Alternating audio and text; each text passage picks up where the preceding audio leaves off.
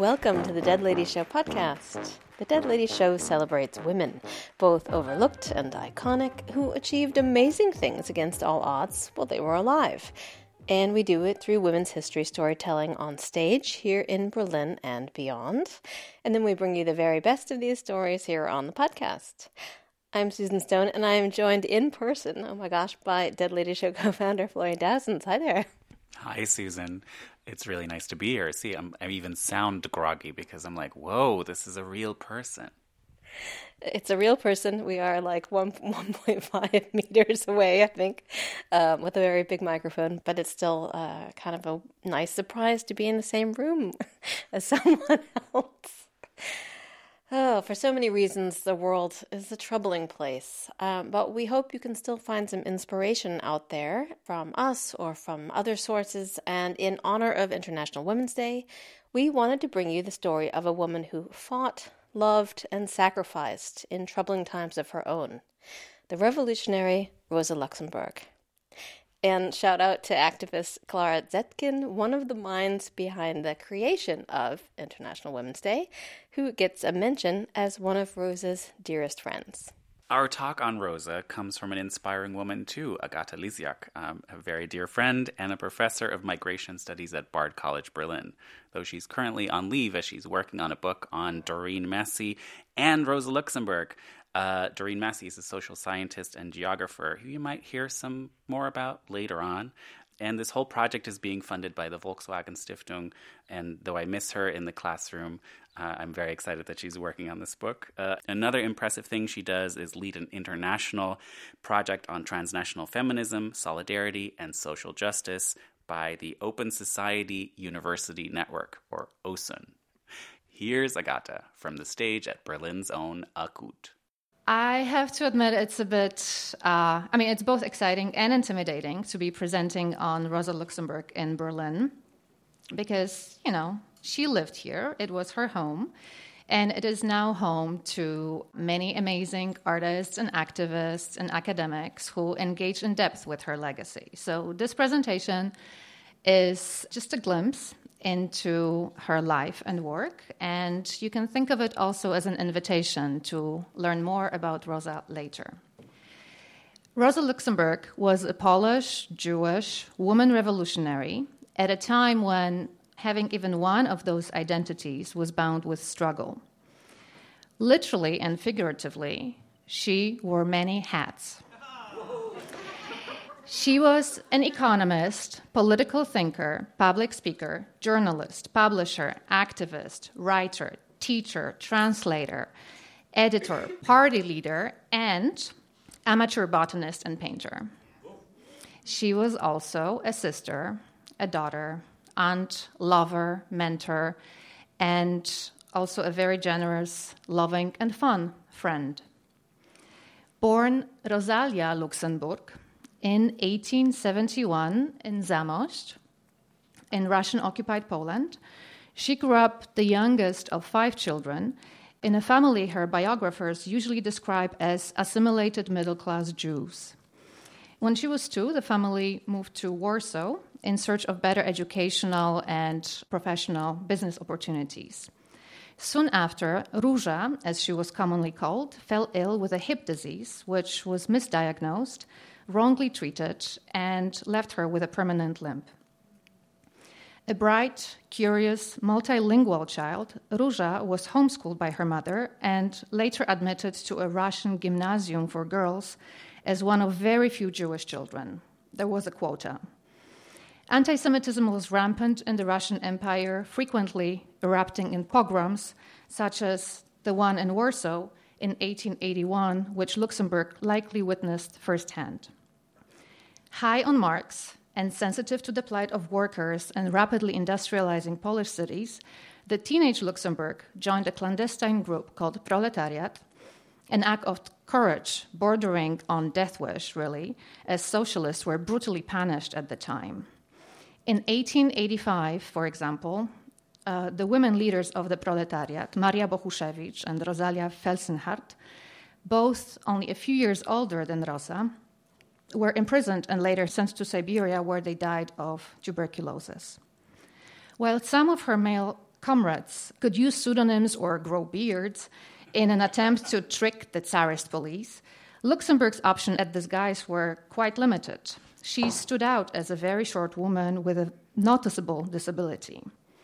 So, like many left-wing radicals of her time, she fled to Zurich. She had another good reason to go there. Unlike in the Russian Empire, in Switzerland, women could study, and Luxemburg had academic ambitions.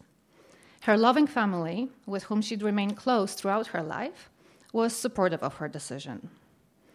Luxemburg became effectively a migrant. Even if she was not framed explicitly as a migrant at the time, remember the stigmatizing German term Migrationshintergrund, or migration background, wasn't yet a thing. Her commitment to radically reimagine the world was arguably enhanced by her own experiences of migration and exile. Just as her life, the political projects in which she believed exceeded imperial and national borders and fed off her deep conviction of the importance of internationalism. A woman of many talents and interests and sporting a new haircut, Luxemburg initially studied botany, zoology, and mathematics, but later switched to political science, economics, and history. She also became absorbed in socialist activism, which is how she met this determined-looking hipster guy over here, Leo Jogiches, a famed organizer and tactician from Vilnius, with whom she'd end up sharing much of her life and work. In 1893, they co-founded the Social Democratic Party of the Kingdom of Poland, the first in a string of parties, newspapers, and other political initiatives they would lead together. Although they never married, in her letters to Jogiches, Luxemburg refers to herself, only half-jokingly, I'm afraid, as his capable little wife. I won't recap their turbulent, secretive, long-term and mostly long-distance relationship here. You can read up on it in her correspondence, but just to offer you a single glimpse.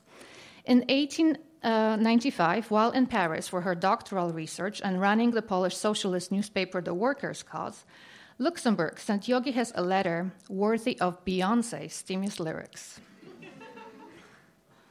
I need to prepare for this. Ah, you gold. I have some very fearsome intentions for you, you know. Really, while I've been here, I've been letting it run through my head a little, the question of our relationship. And when I return, I'm going to take you in my claws so sharply that it will make you squeal. You'll see. I will terrorize you completely. You will have to submit. You will have to give in and bow down. Back in Zurich, Luxemburg defended her dissertation on the industrial development of Poland, in which she observed that the interests of the Russian bourgeoisie are interwoven with those of the Polish bourgeoisie in the most diverse ways. Consequently, she argued, rather than striving for national independence, the Polish proletariat should unite with the Russian proletariat to topple both Tsarism and the Polish-Russian capital. Throughout her life, she persistently rejected the project of Polish self-determination, a case supported even by Marx, Engels, and Lenin. In her doctorate, Luxemburg also noted that it is an inherent law of the capitalist method of production that it strives to materially bind together the most distant places, little by little, to make them economically dependent on each other and even transform the entire world into one firmly joined productive mechanism. She would later compellingly elaborate this theory in her 1913 opus magnum, The Accumulation of Capital. With impressive experience in both theoretical discussions and socialist work on the ground, the freshly minted doctor had her eyes set on Berlin, which, as the headquarters of the newly legalized Social Democratic Party, the SPD, was the place to be. But Luxemburg couldn't just randomly move to Germany. She needed a residence permit, or better yet, German citizenship. Her fellow Pole in exile, Olympia Lübeck, stepped in to help by ordering her son, who was German by way of his father, to marry Rosa. Very on brand for Polish mothers, I assure you. The newlyweds parted ways right after the bogus ceremony, and Luxemburg was free to go. Her quest to find an affordable apartment in Berlin in 1898 will ring painfully familiar to many in the audience. You have no inkling what it means in Berlin to search for a place to live, she wrote to Yogi Hess. The dimensions of things here are such that you spend hours on a couple of streets, especially because you have to run way up, many stories high, one building after another, and it's mostly in vain. The rooms are generally dreadfully expensive everywhere.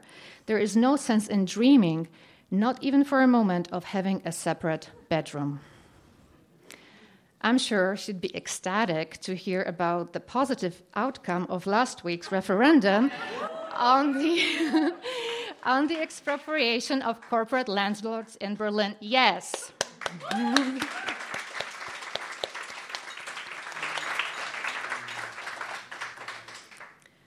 What a groundbreaking achievement. She would also be gravely disappointed, though not surprised, that the SPD, who won the local elections, seems reluctant to abide by the Vox Populi on this matter. But we'll see. We'll be watching them. Newly settled in Germany, Luxemburg wrote, I feel as though I have arrived here as a complete stranger and all alone to conquer Berlin. And having laid eyes on it, I now feel anxious in the face of its cold power, completely indifferent to me. In many ways, she did conquer Berlin. For one, she made herself indispensable to the German social democratic movement. As one would expect, she had little patience for mansplaining. This is how her introductory meeting with the SPD secretary, Ignaz Auer, went down. Brace yourselves. I began by saying I had just arrived, had seen a good bit of the Polish movement, and concluded that there was hardly any electoral agitation going on, that everything was slumbering, etc. Whereupon the fellow tried, with his deep bass voice, to expostulate. That's wrong. Das ist falsch. Actually, things were going quite well, he said, and rattled on in this vein for several minutes. I heard him out like a well-brought-up person, and when he had finished, I explained to him clearly, you have told me nothing new. I am much better informed on this question than you are, because I have direct relations with comrades in Poznan, Breslau, etc., and also here in Berlin. I told him then that the reason I had come to talk with him was not to complain to him about the Polish movement, for that would be senseless, but I came with a completely practical goal in mind. And then I explained, I would like to help all of you in your work. To this end, I have obtained German citizenship, and I came to see you in order to take an active part. I, of course, have my own action plan in this respect, but I would prefer not to start out on my own without reaching an understanding with the German party leadership. Competent, brilliant, and hardworking, Luxemburg quickly became close to top party figures, pictured here enjoying a picnic, and significantly developed friendships with their wives, whose work for the movement was often overshadowed by their powerful husbands. She also found a lifelong ally and cherished friend in the women's rights activist Clara Zetkin.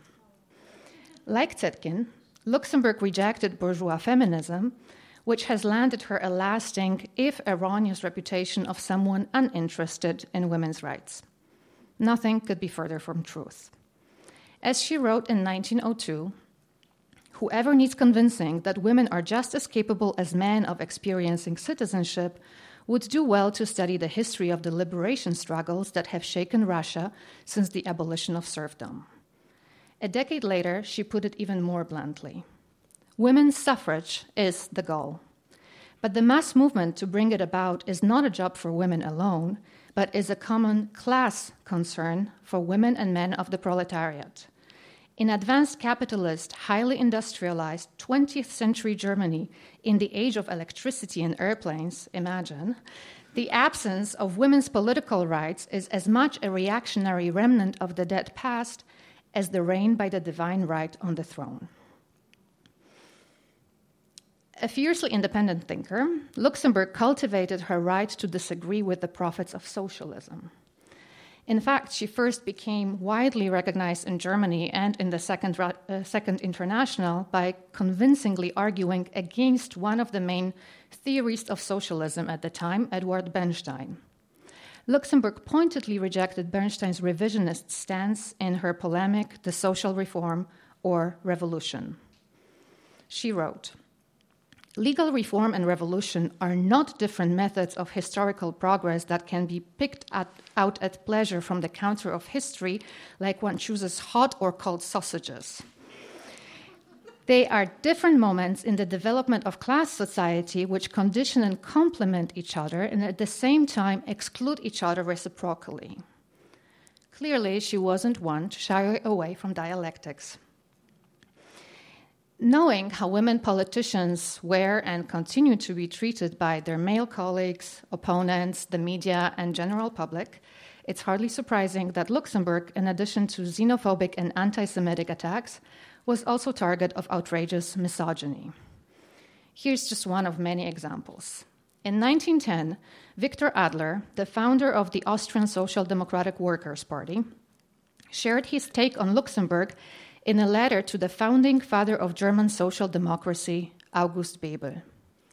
"The poisonous bitch will yet do a lot of damage, all the more because she is as clever as a monkey, while on the other hand, her sense of responsibility is totally lacking, and her only motive is an almost perverse desire for self-justification. Imagine Clara Zetkin already equipped with a mandate and sitting with Rosa in the Reichstag.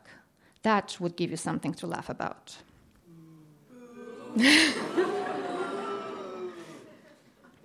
Bebel, famously the author of Woman and Socialism,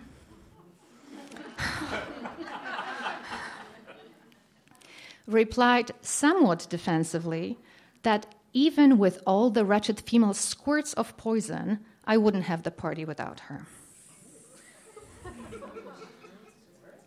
Okay, now's a good time for some dead ladies trivia. Victor Adler's wife, Emma, was a journalist, translator, and author of many books, including one on the women of the French Revolution. Like Emma Adler, Bebel's wife, Julie, was a dedicated social democrat. She ran the party finances, her husband's company, and obviously the household, while August was in prison under the anti-socialist laws. She also co-founded an educational initiative for working-class women and girls in Berlin. Just so you know. Back to Rosa. The series of uprisings and mass strikes in the Russian Empire, known as the Revolution of 1905, were in many ways a breakthrough for Luxemburg in that they further sharpened her perspective on the future of socialism and helped her develop a theory of spontaneity. Tirelessly pushing against the reformist mainstream in the German social democracy, she argued for a mass strike as the most powerful weapon of the struggle for political rights. She also criticized Lenin for his uncompromising centralism and insisted that the mistakes that are made by a truly revolutionary workers' movement are, historically speaking, immeasurably more fruitful and more valuable than the infallibility of the best possible Central Committee. Or, as the performance artist Taylor Mack would put it, perfection is for assholes. Despite some crucial disagreements, Luxemburg and Lenin had much respect and admiration for each other, and they seemed to enjoy hanging out. In a letter to her lover Kostya Zetkin, yes, that's Clara's son, pictured here looking a bit shy next to a beaming Rosa, Luxemburg wrote that her cat, Mimi, impressed Lenin tremendously. He said that only in Siberia had he seen such a magnificent creature, that she was a barski kot, a majestic cat. She also flirted with him, rolled on her back, and behaved enticingly toward him, but when he tried to approach her, she whacked him with a paw and snarled like a tiger. Another important chapter in Luxemburg's life was the SPD party school, where she taught as the only woman professor, between 1907 and 1914.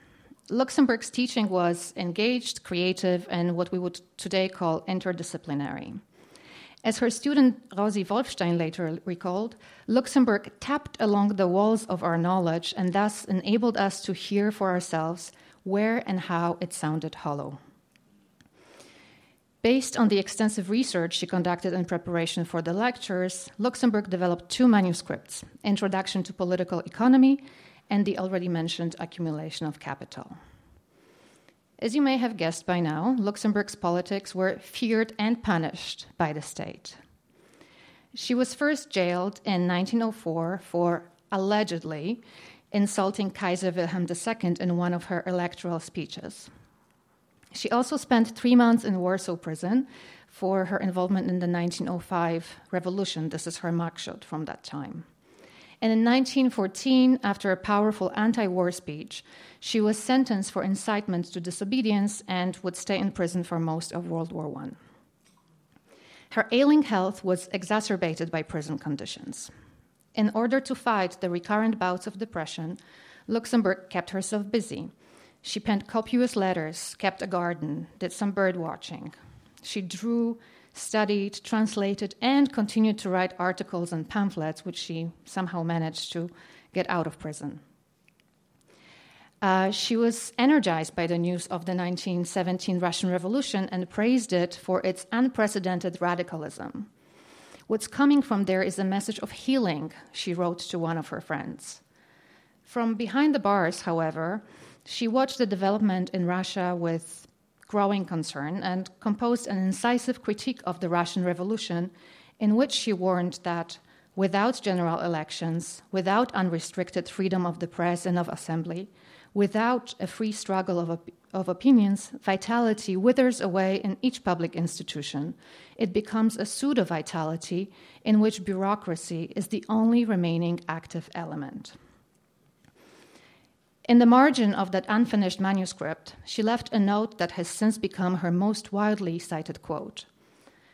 Freedom only for the supporters of the government, only for members of the party, however numerous these may be, is no freedom at all. Freedom is always only freedom for those who think differently. The November 1918 revolution, which started with a mutiny of sailors and workers in the port city of Kiel, reached Berlin on the 9th. The Kaiser abdicated, and the mainstream wing of the SPD, in an attempt to avoid a radical or Russian-style revolution, swiftly declared Germany a republic. A few hours later, Luxemburg's close comrade Karl Liebknecht announced a free socialist Republic of Germany. Months of bloody struggle were to follow these clashing proclamations. Released from the Breslau prison, Luxemburg rushed to Berlin, where she threw herself with full force into the revolution and worked tirelessly on the production of the newspaper Die Rote Fahne. She urged Clara Zetkin to contribute. We want to have your name in our paper right away. Write something perhaps about women. That is so important now, and none of us here understands anything about it. Her final letter to Zetkin a few weeks later, dated 11th January, 1919, conveys a sense of dread. Wait a little while about coming here, until we have quieter times again, to some extent. To live in the present turmoil and hourly danger, the constant changing of living quarters, the strain and the rushing around is not for you.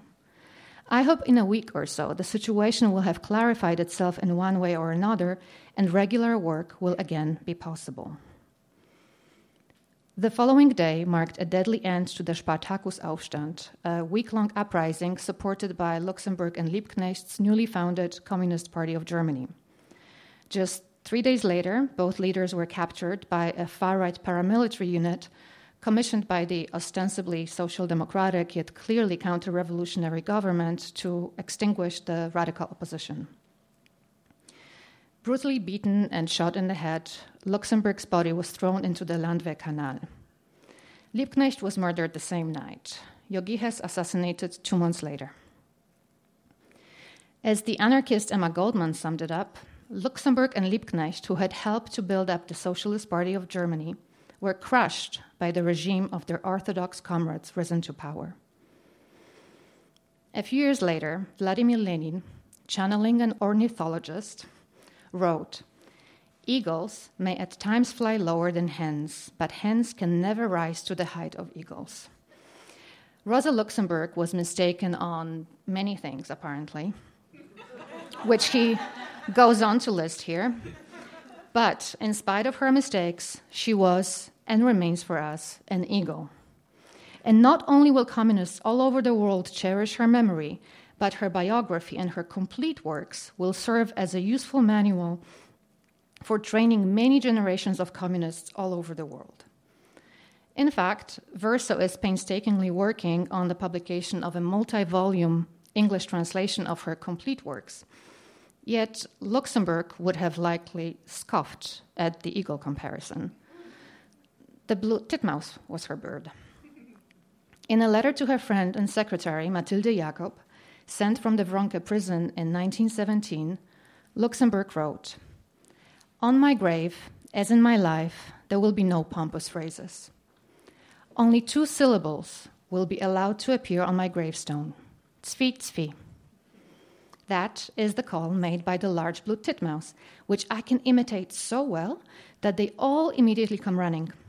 And just think, in this call, which is usually quite clear and thin, sparkling like a steel needle, in the last few days there has been quite a low little trill, a tiny chesty sound. And do you know what that means, Miss Jacob? That is the first soft stirring of the coming spring. In spite of the snow and frost and the loneliness, we believe, the titmice and I, in the coming of spring. And if out of impatience I don't live through it, then don't forget that on my gravestone nothing is to appear except that tzvi. Her wish was only partially granted. The gravestone reads, Rosa Luxemburg, ermordet 15. Januar 1919. So no pompous phrases, indeed, but also no avian onomatopoeia. The memory of Rosa Luxemburg is very much alive in Berlin, with many places named after her, plaques where she lived, public art devoted to her ever-inspiring work. In her native Poland, Luxemburg's legacy remains contested, to say the least. A few years ago, following a new law aimed at cleansing public space of any signs of communism, this plaque commemorating her birth was removed from a house in Zamość. There have since been some heartwarming grassroots attempts to restore it, but nothing permanent yet. I'm happy to report, however, that Luxemburg's memory lives on in the Jeżyce district of Poznań, where she briefly stayed in 1903. The plaque on Szamarzewskiego Street is now aptly accompanied by graffiti that reads, Patriarchat zabija. The patriarchy kills. Book recommendations, yeah? So, for Luxemburg Einsteigerinnen, I recommend Kate Evans's really wonderful graphic novel, Red Rosa. It's strongly researched, entertaining, and it gives a good sense of both her life and work. For fans of the Dead Lady Show, meaning everyone, obviously, I recommend Jacqueline Rose's Women in Dark Times. She has a very powerful chapter on Rosa Luxemburg there, and also other chapters on Marilyn Monroe and Charlotte Salomon and many other amazing women. And if you're in need of a doorstopper, then there is J.P. Nettle 1,000-page long biography that many other biographers rely on. More than anything, however, I recommend that you read Rosa Luxemburg, and you can find many of her writings online for free in various languages, for example, on Marxist.org. There's also, of course, the Rosa Luxemburg Foundation, which has amazing resources on their website, so definitely check it out.